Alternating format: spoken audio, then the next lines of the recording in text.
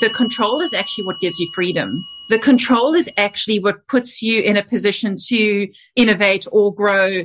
It doesn't matter whether or not you're selling fruit. Think of it like fruit. If you're not moving it through quickly, it's going to rot. It's going to smell really bad. I actually could see her face changing color. And she said to me, I can just feel the weight dropping away from me when I think about what that would give me, that insight on my business.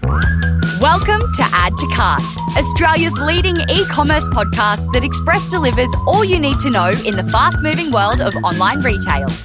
Every week, Nathan Bush from eSuite and an e-commerce industry expert will share the news, research and insights that you need to know to keep you at the top of your game. And of course, keep your customers adding to cart.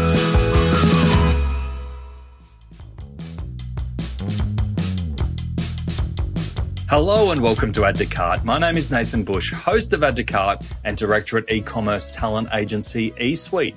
Have you ever wondered what the hell merchandise planners do? They're kind of like the air filters of the retail world. Everyone knows they're really important, but most don't actually know what they do.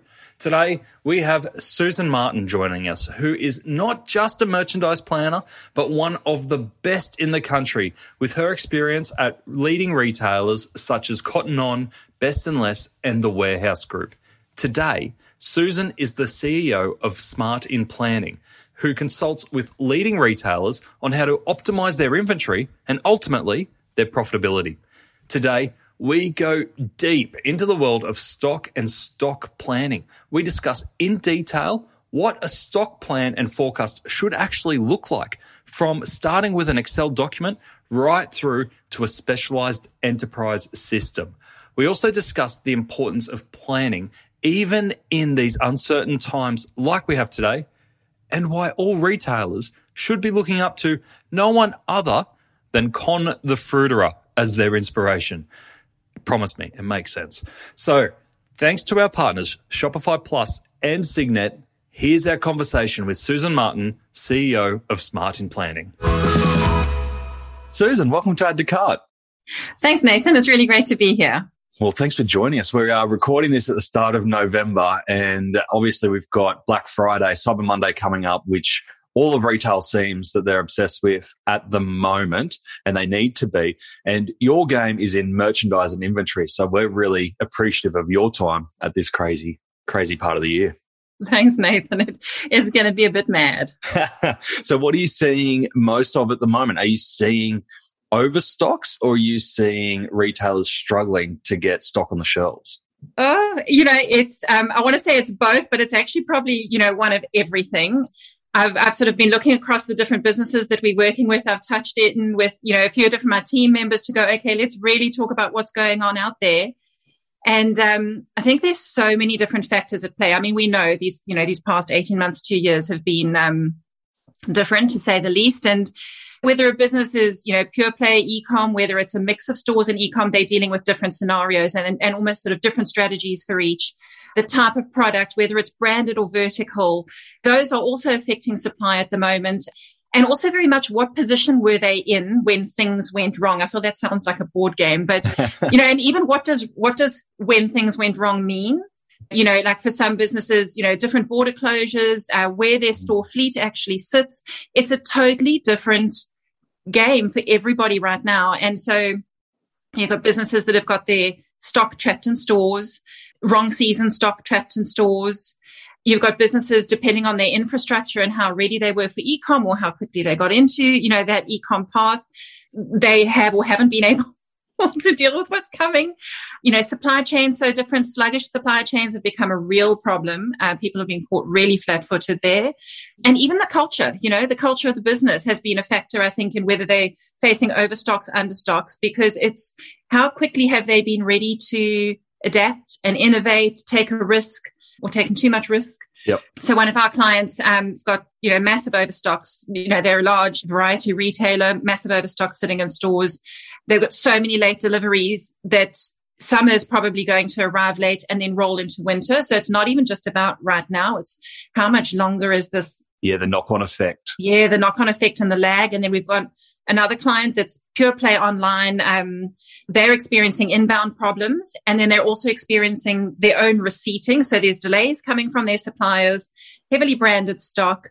They're having trouble with their own receipting, and then that's creating a dual problem for them. On one hand, they sort of understocked right now, but if all of that stock comes after the cyber events, then they're going to be overstocked. If the cyber events don't perform the way they need them to, they're going to be overstocked. They've already seen a drop off as stores have reopened. They've already seen their demand drop. So, it's really difficult out there. It is. Are there any tactics that you've seen from retailers to try and take back some control of either that inventory in or inventory out and try and get a little bit more planning and consistency around that? Yeah, look, there are a few things that they're doing. I mean, certainly in my space, merchandise planning, replanning is fundamental. Having a look at how things are performing and then reforecasting what things are going to look like, and not even only at the the granular SKU level, but at a more macro level across categories and for the business as a whole. That activity has become not just safety net, but I guess your main go-to activity. So I think that's a really key one. And I think that a lot more businesses are using, even if they don't do a formal reforecasting or replan process, I think they've naturally fallen into a little bit more. So they're just going back and refreshing it more quickly, making contingency plans, working with multiple scenarios, really just trying to be, on their toes, leaving decisions as late as possible.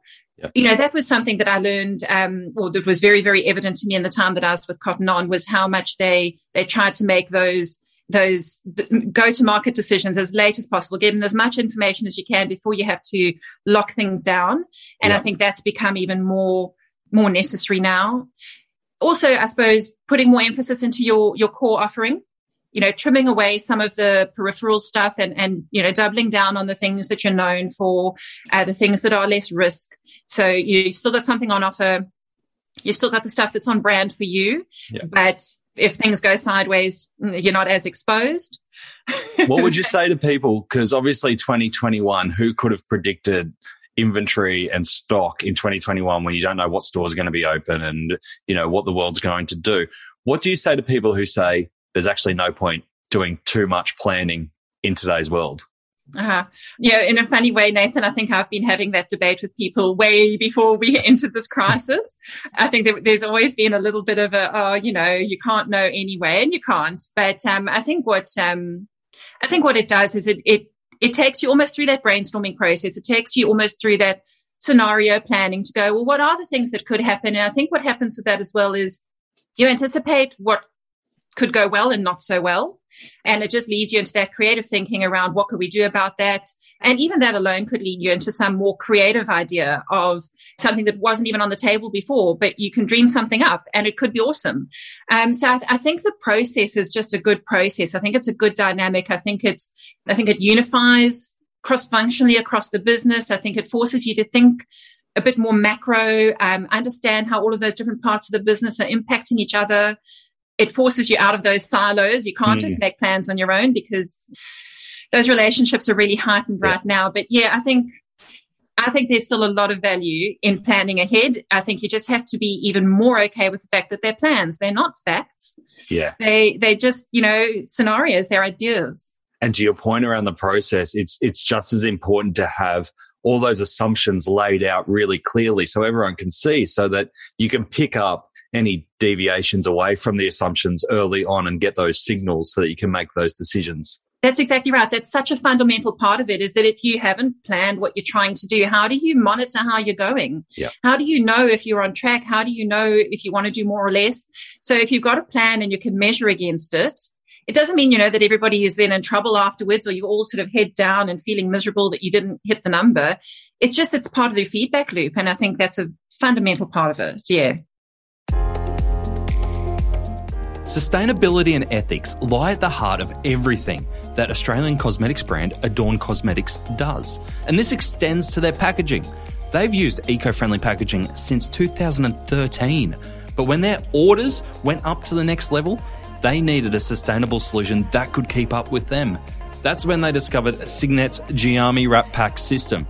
It's helped them reduce packaging costs by 54% and cut paper waste by 50%. That equates to 40,000 metres of paper saved every year. No doubt, that's something to adorn. Signet has over 5,500 packaging solutions that help leading e-commerce retailers like Adorn Cosmetics step up their packaging game. Visit signet.net.au to find out more. That's signet.net.au. For those who haven't seen a merchandise plan before, Yes. or, spoken to a merchandise planner, it's not even part of their world. And I find that there's not as much talk around merchandise planning in an e-commerce world as there is in an omnichannel or physical world. Can you explain what a merchandise plan looks like? Sure. So I suppose I might even take a step back and give them even more context than that. So you've got your merchandise planners who are doing a whole lot of activities, but I'm talking a lot about the merchandise plan that you've just mentioned now, because that is that vehicle for doing this forecast or this scenario planning.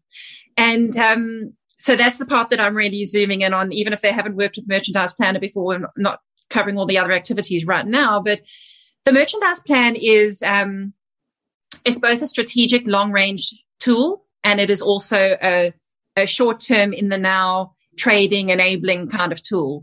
But I like to think of it as a means to put you really in the driver's seat so that you really get your bearings on the business. So what you'll see in a merchandise plan, it's also sometimes called a merchandise financial plan, which gets abbreviated to MFP. We love abbreviations, don't we? Oh yeah, seriously, you got to learn the language. You'll also sometimes hear it called a WSSI. Yep. WSSI, which stands for Weekly Sales Stock and Intake. It's catchy. It is catchy. Sometimes people think you're swearing at them, though. So, have you got your WSSI? Yeah, it can sound a little odd. Sometimes you hear it called a MISI, in which case it's just at a monthly level. And one of my clients actually, they call it Miss Mizzy. So, I guess it can get a little bit more fun. But effectively, most of what happens in merchandise planning, you're looking at some intersection of product, time and location. And that can be at different levels. So, you can be right down at a SKU level. You can be looking, at a SKU day, a store level if you want to get really granular. But the merchandise financial plan tends to be at quite an aggregated level. So it's not down to SKU, but you have got all of those dimensions in there. So you've got your time dimension, which is probably going to take you to at least, week level, but then month, and aggregating up to your quarters, your seasons, your financial years. So you'll actually be able to see typically at least 2 financial years in this format, but more often 3. Okay. So that's a lot of time to be getting your head around, but they are quite flexible documents, or if they're in a system, you can condense it down and see what you need to see. But that's why I talk about it being a long range tool, because you can see well into the future and you can reference historic periods at the same time. So you're in the now, you're planning for the future, you're referencing the history. So that's your time dimension. Your product dimension, like I said, it tends to be at an aggregated level. So you might be at your category level. That might be the lowest that you're going to go, rolling up to a department or a division, and then up to total company. Mm-hmm. And then you've got your location. So typically, if you're planning down to the detail of all of your product, you might have your locations condensed into total company and maybe your channel. So maybe e-com, bricks and mortar, or something like that.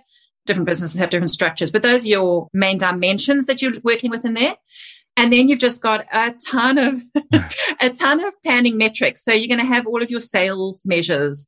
You're going to have your intake or your purchases. So what are you buying? You're going to have your stock position. You're going to have your margins, both what you buy your stock at and the margin that you realize after you've taken your markdowns. Yep. You've got all your markdowns in there, preferably different markdown types, promotional markdowns or temporary markdowns, permanent markdowns. And oh my goodness, I'm going into so much detail, so please stop me. This is fantastic. For someone, we don't play in merchandise planning all the time, and it's so important. It's critical to impact everything. Like even as you're talking about promotions as part of the stock planning, shows like you've got to have marketing involved in this. You've got to have finance involved. It seems like, this is almost like a business plan more so than a stock plan. It is, because, the whole thing about this merchandise plan is it's where all of those measures come together. And that's what I love about it. You can probably hear how excited I get when I talk about it, because it's so much insight. It's so much visibility. It's so much control. And I know people sometimes get nervous or when I talk about control, because I think there can be this connotation of planning being a little bit of, I don't know, a bit of a killjoy and a bit too restrictive and that sort of thing. But to me, actually, there's a funny little twist in that where the control is actually what gives you freedom. The control is actually what puts you in a position to innovate or grow. You can understand what's going on through the control and the visibility that comes with that tool. Yep. From there, you can do anything you like. No one's making too many rules around that. And yeah, it brings all of it together because the starting point is actually your sales. Yep. The end point is around that visibility to manage and control your stock profitably. But the starting point is your sales. And in order to develop a reliable and accurate, as accurate as possible, it's always going to be flexible, sales plan. You need that input. You need to understand what's going on in the stores or, in your market at the time. You need to know what's planned from a marketing point of view. What sort of response are they expecting from that? And you model all of that into the sales, and then you sense check it and you go, are we just putting in what we want to hear? Yep. If we compare that to previous times that we've done similar activity or just, anything in our history, does this seem completely out of whack? Like, is it just, 10 times better than what we've ever done before?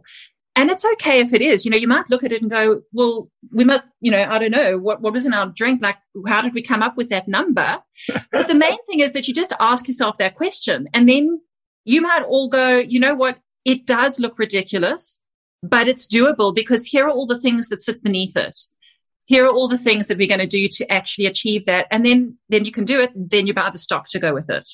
And do you normally find in organizations where you see it work the best, do you find that the merch planner takes control and puts out like almost like a theory or a thesis like around this is what we think we can do and then testing it with different departments? Or do you find that it's a collaborative piece?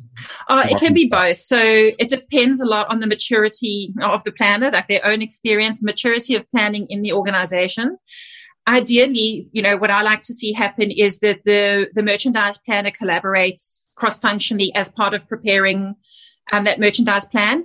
Typically, they will need to do a little bit of work first, rather than just sort of arrive with a blank page and to kind of, drag somebody through that very exciting process of replanning. It's good for them to sort of have a first pass, update the actuals and have a little bit of a forward view that they can talk people through. Yep. But then I think, it's good for them to actually pull all those people in, collaborate. And then there tends to be a sign-off process where, people are sitting around and having a discussion and the planner will actually present it, or maybe the planner and buyer together will present it and have the opportunity for, the executive or people from other functions to validate some things and pressure test some things. So it's a bit of both. Yeah, great. And in terms of the actual plan itself, are we talking an Excel spreadsheet where we open up a new tab for every year of planning, or are we talking some much more sophisticated system? Yeah, everything on the spectrum. So quite a few businesses that we work with don't have anything actually fulfilling this function. The one founder that I sat with at Online Business, when I sat and was describing it to her, probably a little bit less how I was earlier, but giving her a sense of what that merchandise plan would be, I actually could see her face changing color. And she said to me, I can just feel the weight dropping away from me when I think about what that would give me, that insight on my business. I could just sort of feel that. Yeah. That would be so good. So the thing is that a lot of businesses don't actually have that. Of course, they would be doing elements of that process to be functioning at all, but a lot of them don't actually have it in that format and with all of those metrics and the interplay between them that I was describing before. A lot of them don't have it at all. And then you've got some who are working in a version of Excel and, probably, it's either just the whole company or a tab per category, and then they make a new one for the new year. Yep. And then you go all the way up into sophisticated software, really sophisticated software that you can implement. There's some amazing stuff out there and more modules that go into all the other facets of planning, assortment planning and, allocation and replenishment, markdown optimization. There's systems that, all connect and do all of that beautifully. Now, are they usually part of a large organization's ERP system? No.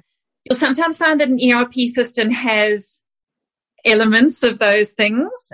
You'll almost never hear them talked about in planning circles in any sort of meaningful way. Yep. Those systems that I'm talking about, they are independent software suites that are specifically around merchandise planning and inventory management. Okay, cool. And so it sounds like these plans aren't kind of a static thing that planners create, get signed off and go, great, it's done. It feels like it's a live working document. Oh, Nathan, you make my heart so happy. Yes. Yes, it's a live working dynamic document. And I wish people would embrace that more and understand that more. And what would be the use of something static in retail? Like, what would be the value of that at all? Yeah. So it's very much something that is refreshed with new information and new thinking. Yeah, okay. And you mentioned before some of those metrics that go into this planning process. From your perspective, what are the most important metrics that you keep an eye on to know if a business is running at a healthy inventory level? Oh, this is exciting stuff. So I like to deal with a metric called freshness, which not everybody has come across. And when I first learned it, even off the back of my planning background from South Africa, where, the way I learned planning was probably a few steps ahead of where Australia was at the time, at least. Although truthfully, I still think that there's some stuff that we did back then that was more advanced than what I've seen in certain environments here. And this is now 20 years on. Wow. Yeah. But so when I first learned about freshness from somebody actually here in Australia, I was a little bit skeptical about it. And I thought, I feel like you just made that. It doesn't sound very technical, does it? Yeah, and so I'm not really sure about that one, but I used it where I was taught it, which was with the Warehouse Group when I was employed by them, and I don't know, the lights came on for me a little bit with that metric, and I've used it ever since. And any business where I've implemented planning, I've put in this freshness factor, and effectively, it's quite a simple little measure. It's looking at your receipts or your intake over the last 3 months as a ratio of your overall stock on hand.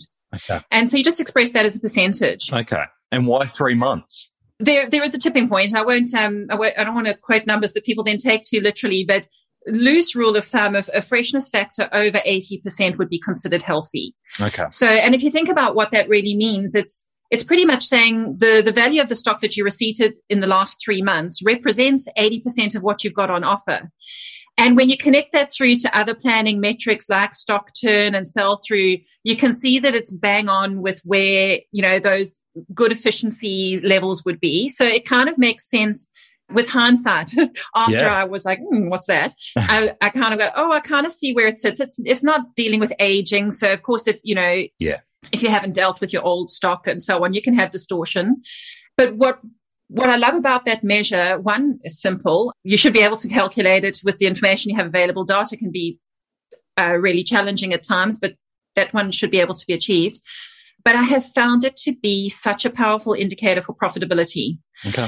So there are times that freshness factor should go up more. So, for example, coming up to a peak season, you're loading up your stock to do your big Christmas sales or your big, cyber sales or whatever it is. And of course, you'd expect your purchases to be a higher portion of that ratio. So you'd see your freshness factor going up closer to 100%. So you would expect it to move at different times. But looking at that freshness factor in relation to your profitability is gold. When you see it diving and you'll have it forecast into future, 6, 8, 12 months into the future, if you see that freshness factor dropping off, that you need to stimulate your markdowns. That you need to start, maybe your open to buy is getting strangled and you need to release more money into the business. So it's a really great indicator for that. Yeah, okay. In a similar way, closing stock margin, and it's another sort of quite fringy measure, but I use it heavily. Yeah. Also a tremendous indicator for future profitability. And what does closing stock margin look like? Effectively, margin is the same calculation wherever you apply it. So most people are familiar with the sales margin. It's the difference between your retail and your cost divided by your retail value, expressed as a percentage. But you can apply that same calculation onto your purchases. So, if you're buying something, what's the retail value of what you're buying? what's the cost value, the margin between the two, divide that by the retail value. So, you might buy something at a 70 margin, but by the time you've taken markdowns and so on, your selling margin or your gross profit might be 60, for example. Similarly, your closing stock margins, the same calculation, but it is representing your overall stock that you own across your whole network, what's sitting in the DC, what's sitting in your stores, all taken together. And if you sum up the retail value of all of that stock and the cost value of all of that stock, do that calculation, you might find that your closing stock margin is maybe, say, 55. Yep. If you're buying in at 70, and you're trading at 60, for example, and somehow you're landing up in this really low closing stock margin scenario, as you then try and plan forward your future sales margin, if you don't have strength in your stock on hand from a margin point of view, it's telling you straight away you're dreaming. If you think you can achieve a 60 sales result off a 55 stock position. So it's all there in front of you. You just got to do the maths. Yep, you just got to do the maths, and you got to look at things relative to other things. Like, not take numbers as absolutes, but look at them relative to other things. So those are some of my favorites. I love a forward cover rather than a spot cover because, again, it tells you something about the future. Spot cover just tells you right now what's the position. And what does spot cover mean? Spot cover is just the relationship between your stock and your sales. So how many times does your stock cover the sales you just did, whether last week or last month? But I prefer a stock cover that looks forward. So instead of using your historic sales in relation to your stock, you use your forward sales. And you can only do that if you have a forward sales plan, which a lot of businesses might not, if they haven't got a merchandise financial plan in place or some type of plan in place. That makes sense. On the freshness piece, the question that I had going through my head is if I'm a retailer of, say, foot spas, and I go, foot spas, they don't go off. I could store them forever. The technology is not moving anywhere, so I'll always be in fashion. I know that I can shift a certain amount per year. If I go, it's actually cheaper for me just to buy a big bulk lot of them and store it in a warehouse for 2 years and just get them, trickle them out. Where does freshness play a role in those kind of businesses? It doesn't necessarily. And it's such a good question, Nathan, because not every measure is relevant in every situation. And in that situation, if you've done that maths and that analysis to go, actually, there is a better benefit for my business in terms of buying in bulk, the volume discount that I got for that offsets what I'm paying in storage to hold it for that long. It offsets whatever the associated costs are of tying up my capital because I spent the money on that stock. Now it's sitting there and not doing anything for me. If you've taken those sorts of things into consideration and that's a better decision, go for your life. And then freshness wouldn't be a factor there. And it wouldn't be as much in heavily core or repeat type product because it's effectively the same thing. But you can still see a lag happening if your OTBs become very constrained. So you can still take something out of it, but I wouldn't force a freshness factor into that scenario.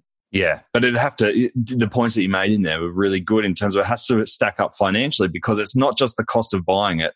It's that you've got to see that stack of goods sitting there as a pile of money that you could be doing other things with that's actually costing you money because it's a warehouse that you're either renting or owning. There's a lot that goes and if into you're it. Borrowing money to pay for your stock, well, now you're paying interest on the money you borrowed.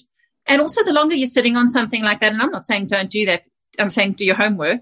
The longer you sit on something like that, the more chance also that you do get caught in an obsolescence position because you can't know what else is going to happen in the market. You can't know what your competitors are going to do. And even if they don't innovate into a wonderfully different foot spa, maybe they will go into some kind of price position that you can't follow them into. And now you're sitting with all of this stock that you actually can never go to that same price point. So there isn't indefinite safety in repeat product either. It feels like it kind of ties back to your original point around the retailers that are doing well are those that can make decisions late and be more flexible. Yes. If you've already locked into your position, then you take that kind of weaponry out of your tool belt already and it's done.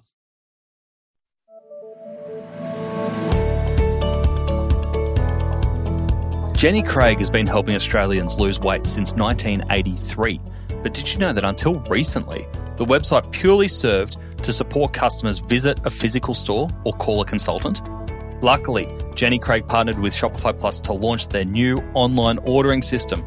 This includes a drag and drop meal plan, HubSpot CRM integration, and time-based delivery options for all that cold stuff. They've already achieved a 2.5% conversion rate without any marketing and are now looking to stack on the dollars. To read more of Jenny Craig's story and see other case studies, visit the customer section on shopify.com.au/plus.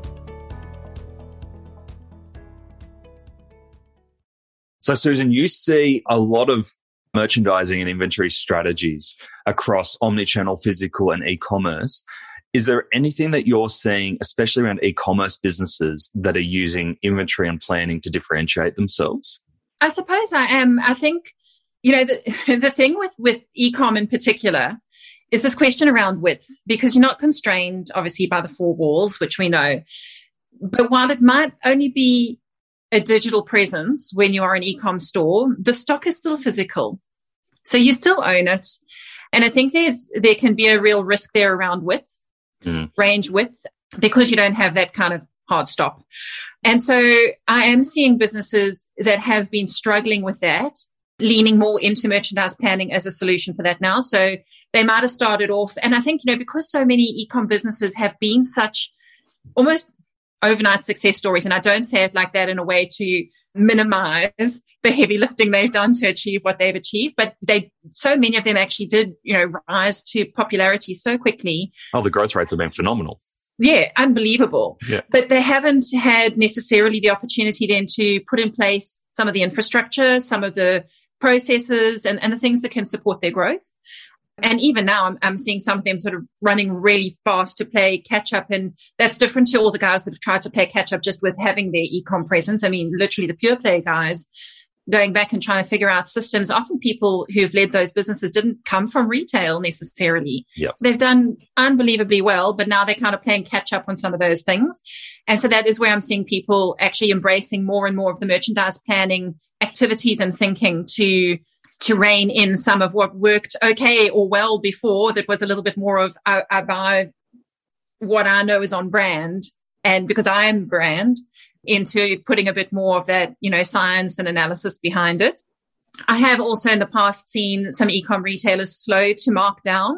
So I know there can also be the sort of the stigma of, they're, always promoting and, giving away online, and, a little worried about sort of a bit of brand erosion with everything is available online and all the markdown stuff kind of gets flushed out online. But I have seen some pure play businesses that are quite slow to mark down. Mm-hmm. And again, as we've sort of worked with them and really shown them, again, that stock is basically sitting there preventing them from buying something else, there's been this readiness to move into, okay, actually, we need to do a bit of a cleanup here. So discounting doesn't necessarily need to be a dirty word. It doesn't. You need to do it. Your stock needs to move. What's actually more of a dirty word, I don't know what the word is though, is having it stand still. So, idle stock, that is probably the worst case scenario. Yeah. And again, that same very clever person who taught me about freshness used to use this expression of, think of it like, it doesn't matter whether or not you're selling fruit, think of it like fruit. If you're not moving it through quickly, it's going to rot. It's going to smell really bad. You want it to move. You want it to keep going. And it's a visual that stayed with me. But another area that I do think is becoming increasingly important for online businesses is around attributing. It's something that in merchandise planning we've always loved. We've always been the people that have wanted to go and put sort of extra attributes across a product. And it's always helped us with our analysis, but very often planners find themselves in environments where they've had to actually go and put all of that information in themselves. So, they're busy doing a bunch of analysis and they're sitting there typing short sleeve, long sleeve, yep. Like full length, knee length, whatever it might be, and adding in all of this sort of rich information about the product so that when we're building up a range plan and trying to give the buyers a steer on what should they be shopping for and what performed well, that we've really been able to do that Rubik's Cube type number crunching to go, this stuff sold really well. This stuff sold well at full price. More of that, less of this. Tell me about your trends. Okay, this is the equivalent thing of that, so do more of that. And as we go through that whole activity, we've often been the ones that have had to fill in all the missing pieces on a product's attributes. But I think that is getting more and more focused now. And there's some really great technology coming through there as well that's enabling that. And I think that's going to be pretty powerful because it goes into search and it goes into helping your customer navigate your website. And so I think that's quite important because it's offline. So you want to give the customers the best opportunity to understand that product, to find it, to know what it is and make that decision easily. So if I'm an e-commerce retailer listening to this and going, oh, geez, I don't have any of this merch planning stuff set up. I'm going a lot on gut feel at the moment. I know what's working, but it's not documented or it's not a process. What are, say, a couple of simple tips that you would recommend for these businesses to get started in creating that process? Well, first of all, I'd say, okay, well, you're not alone, so take a breath. But I think they probably are doing more than they realize. It probably doesn't have a label. I think one of the most basic first steps is actually around the systems and the data. So even when a business does reach the point that they realize that they want more merchandise planning influence in their business or, more science behind what they're doing, the stumbling block often still will be data and systems. There's a lot of businesses that are working on Google Sheets, which I don't even like Google Sheets as much as I like Excel. But there is a lot of stuff that's cobbled together, and it's prone to error, and it's heavily manual. And by the time you've put all the stuff together, you barely have a moment to actually think about what it means. It's not to say that they need to go and invest in systems as their first step, but I think that there is definitely a need for good data, and you can achieve that in a manual way by putting some disciplines around what you do and, just paying attention to it. But I do think also then trying to think more holistically around the stock and looking at it from different angles so that you can really see where the profitability comes in, having that top of mind more so than I think people typically do, not being overly sales oriented. Of course you want to drive sales. Of course you want to have sales growth. Those things are key, but you don't want hollow sales growth. You don't want sales for the sake of sales, and it's not actually able to keep the business ticking. So I think having that awareness, just really lifting profitability up, up awareness scales, getting a focus onto data. Thinking like a greengrocer. Understanding that stock really needs to keep moving. Yeah. There are some small steps that they can take. And, and then you don't have to go and do end-to-end merchandise planning from day one. It's not even appropriate for every business from day one. So I think, baby steps, keeping some records, trying to think a little further forward even. I mean, it sounds really simple. Even a phone call that I got this week was a case of this business is online and I think about 20 stores. And it sounds like they're still just buy. They just go and buy stuff. And I'm sure they know what they're doing with that. I'm sure they know what their customer wants. And I'm sure that's actually really fine-tuned in terms of their understanding of their market. But the quantification that goes around it and how to actually manage that stock through its life cycle and those sorts of things, those aren't as established, and certainly not for that business. So I think just thinking forward a little further and going, okay, it's not just about now, it's not just about this buy, it's what's the life cycle of the stock? Where's it going next? How will I exit it? Just trying to extend that horizon, I think, would be helpful. Do you foresee that there's big competitive advantages coming or available right now for organizations that have really strong data that can be used to kind of automate and predict stock levels without a human intervention? I was going to say yes, right up until your last statement, the human intervention part. Yeah. So I love systems, and I love how much more efficient you can be, and I love how accurate they can be, and all of that stuff. So I think, I'm pro systems, powerful, awesome, and I think there's massive opportunity still there. I'm less convinced on the lack of human intervention part, or at least in the short to medium term. I'm not saying that we won't, we'll be in space rockets in the future. But I think what I am saying is that when I look at how undeveloped a lot of retail environments still are, how immature, not even just the process and the technology or the methodology and tools and so on, but actually the thinking is, I feel like there's a really long way to go for a lot of retailers still. And if you don't have that thinking, I don't think that having the systems, the sophisticated systems, will get you all the way. Mm-hmm. I think they'll do the bulk of it. I still think there will be decisions that need to be made with that require an in-depth understanding, that require more than pressing the buttons. Yeah. At least in the short to medium term. Longer term, we could be on the moon. Do you? So for people who are going, I would love to train myself up or train my team up in understanding that merchandise thinking better, what resources would you recommend for them? Oh, well, Nathan. Yeah? This is plug time. Come on. Is this the plug part? Plug part. No, look, the thing is that I always count myself really lucky that I had the start that I did in merchandise planning, but that was back in South Africa. And when I came to Australia, I found planning a lot less developed here. And I don't mean to disrespect anybody in that statement, because, it's the same as when I joined Cotton On and planning wasn't super established there at the time. And yet they were super successful. Yeah. So it was super successful before I got there, before we started doing anything with planning. But why they wanted planning at the time was they said, what served us well for the first 20 years is probably going to be different to what serves us well for the next 20. And we think merchandise planning is part of, the picture for the next 20. So I don't disrespect what anybody's achieved so far. It's just that the planning approach has been probably underplayed.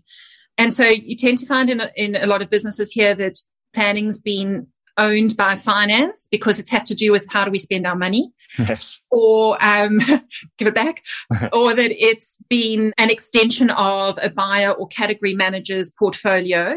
And then people in those roles in varying degrees would or wouldn't have a leaning towards some of that stuff. And so it's kind of been learn it on the job, learn it from someone who went before, but that someone who went before might not necessarily have known that much about it. So I actually think it's been an incredibly difficult environment here for people to develop planning knowledge and skills. And through the different roles that I've had, I've recruited and trained planners over and over again and built training programs and all sorts of things in my employed positions. But now, as part of Smart and Planning, we've built a merchandise planning course. So we have an online training program called Merchandise Planning Foundations. And I recommend that because it took me, I think it was a little bit of a love project. I didn't necessarily think it would necessarily be super popular, but it was something I absolutely needed to do because I had been through so many situations of having to train people. I needed to just get it out of my head and park it somewhere. Yep. But of course, it's, I've always talked about grow your own because planning's always been in short supply here. Even the sponsorship rules have changed around that. You can't import planners the way you could. Yeah. But I think, grow your own. We've put together a program to do that. So I recommend it. And we've had super, super feedback from people who already are established in their planning careers. People even at planning manager level, general manager, finance roles. So I think because I think some of the mindset is covered there as well. It's not just about going and learning your retail maths, because I'd also fall asleep. I think because we try to capture so much of the mindset and the thinking that goes with it, I think that also fills in a lot of gaps and makes people go, now I get it. Now I understand why that matters. This is the why, not just the how. Yeah, exactly. Yeah. And we'll put a link in the show notes and the blog to the course as well. What attributes make a good planner in all your experience? If you kind of put the best planners together, are they analytical? Are they creative? I was going to say maybe I'm alone in this, but I actually know that I'm not, because the content that I put out on LinkedIn and the response that I get from that tells me that I'm speaking to people who agree with me. So I try and push back a little bit against what I sometimes think the stereotype of a merchandise planner is, which is very much this extension of finance, hyper analytical, possibly therefore leaning too much into being quite absolute with numbers. The numbers say, or computer says that that's the answer. And to me, that's not what planning is at all. And confession. So here we go. Yeah. So I've never actually considered myself a numbers person. Mm-hmm. I hope none of my clients are listening. And if you spoke to my brother, who has got is a chartered accountant by profession, and you asked him about, me trying to learn maths and science back at school, like he would have PTSD kind of reactions. And why I'm saying that is because planning does require attention to detail, and it of course it helps to have that analytical and numerical aptitude.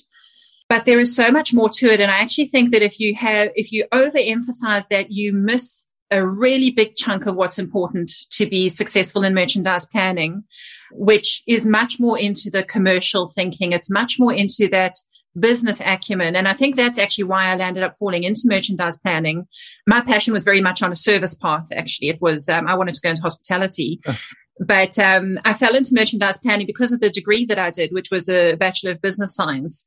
And the company that employed me and trained me used to seek out business science students because of that commercial acumen. They knew that they were people who would succeed in planning, not because we had done, stats or maths or whatever it was, but because of the broader business thinking that we had developed through the course of that degree. And I totally believe in that. I think a good degree of creativity, problem solving, I think, is high up there. Like, be a lateral thinker, be a problem solver. Yes, have your eye tuned for risk, because we don't, want to be reckless. You want to be a little bit more on the conservative side. Yeah.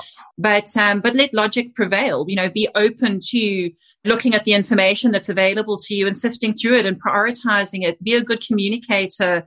Engage with other people. And be contextually aware. Like, those are things to me that make a great merchandise planner. I always say I'm looking for the bright eyes. Like, and I put out a thing the other day. Aptitude plus attitude equals altitude. Like, I think you need to have the aptitude. Of course, you've got to have some of those raw materials.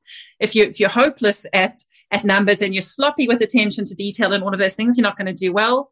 But so much of it is going to be that attitude, that problem solving, that drive. And, then I think you'll take off. You'll do really well. So don't rule yourself out if you're not a macro master or a pivot table person. It's a lot more well-rounded than that.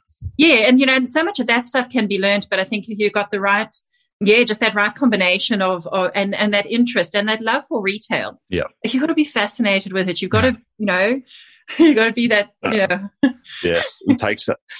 Retail is a special game. Yep, it is. Susan, thank you so much for sharing everything today. I feel like we've only touched, a tiny part of your world, but it's been brilliant to go and have a deep dive into what merch planning looks like. So I really appreciate that. Thank you. Oh, no, you're so welcome. I'll talk about it all day, any day. I love it so much, which I suppose is a good thing after 25 years. So thank you so much for having me on, Nathan. I've loved talking about it, always do.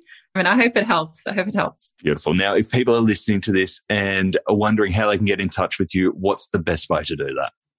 Drop me an email. I've sort of almost got like RSI from how often I pick up my phone. So drop me an email, Susan, SUSAN, @smartinplanning.com. Or check out our website or my LinkedIn profile. There's tons of places you can find me. Beautiful. And there's so much good content too. You consistently put out some great stuff on LinkedIn. So thanks so much. Worth connecting. Go and do it. Susan, thank you. Thanks a lot, Nathan. Take care. I think Susan has helped lift the lid on the mysterious world of merchandise planning. And I think my earlier comparison to air filters probably isn't fair now. Now, I hope it didn't scare the bejesus out of you. As you heard from Susan herself, many retailers, even the big ones, don't have the fundamentals in place. Here are my top 3 practical takeaways from our chat. Number 1, the dimensions of a merch plan. I always heard the term merchandise planning, but never actually understood what it physically looked like. And as Susan explained, a good merchandising plan should have 3 dimensions: product, time, and location. It should have a 2-year time frame minimum. It should have clear assumptions, and it should be a living, breathing document. Rolling stock gathers no moss. To me, that really helped. Actually, that analogy doesn't help at all. But Susan's idea of a merchandising plan really helped crystallize what we should be creating in our businesses. Number 2, freshness. Susan's key metric was freshness. That's my Con the Fruiter analogy. This is your new stock intake over the last 3 months as a ratio of your overall stock on hand. New stock intake over the last 3 months as a ratio of your overall stock on hand. And it should be expressed as a percentage. Freshness over 80% in Susan's book is considered healthy. Obviously, that is just a round number as a benchmark. It'll be different for every business. And the last one, number 3, act last minute. It goes against everything your teachers have taught you. But when it comes to inventory, you want to leave decisions as late as possible to optimize freshness and profitability. You don't want to get stuck with bad inventory. Having a clear plan, multiple scenarios, and contingency plans will help you do these last-minute decisions safely. To finish up, I have 3 resources for you. Firstly, if you're a first-time listener of Add to Cart and you want to stay up to date with new episodes, head over to addtocart.com.au and you can sign up for our weekly newsletter. We'll let you know every time a new episode drops, as well as giving you my 3 takeaways from each episode and a link to the transcripts so you can know that this is an episode that you want to dive straight into. Secondly, if you want a weekly roundup of the best e-commerce case studies, tools, and research, sign up to the High Five Friday newsletter, which is delivered to inboxes at 8 a.m. every Friday morning. I read all the e-commerce news and send you the bits that I think you can take action from. Sign up at 12high12high.com.au/high5. And the last thing, if you are looking to explore your next e-commerce opportunity, head over to esuitetalent.com.au. We are a dedicated e-commerce talent agency connecting the best e-commerce talent with the fastest growing brands. Check it out, sign up to the email, and get in touch with me if you want to discuss your next move. Until next time, thanks for listening and keep those customers adding to cart.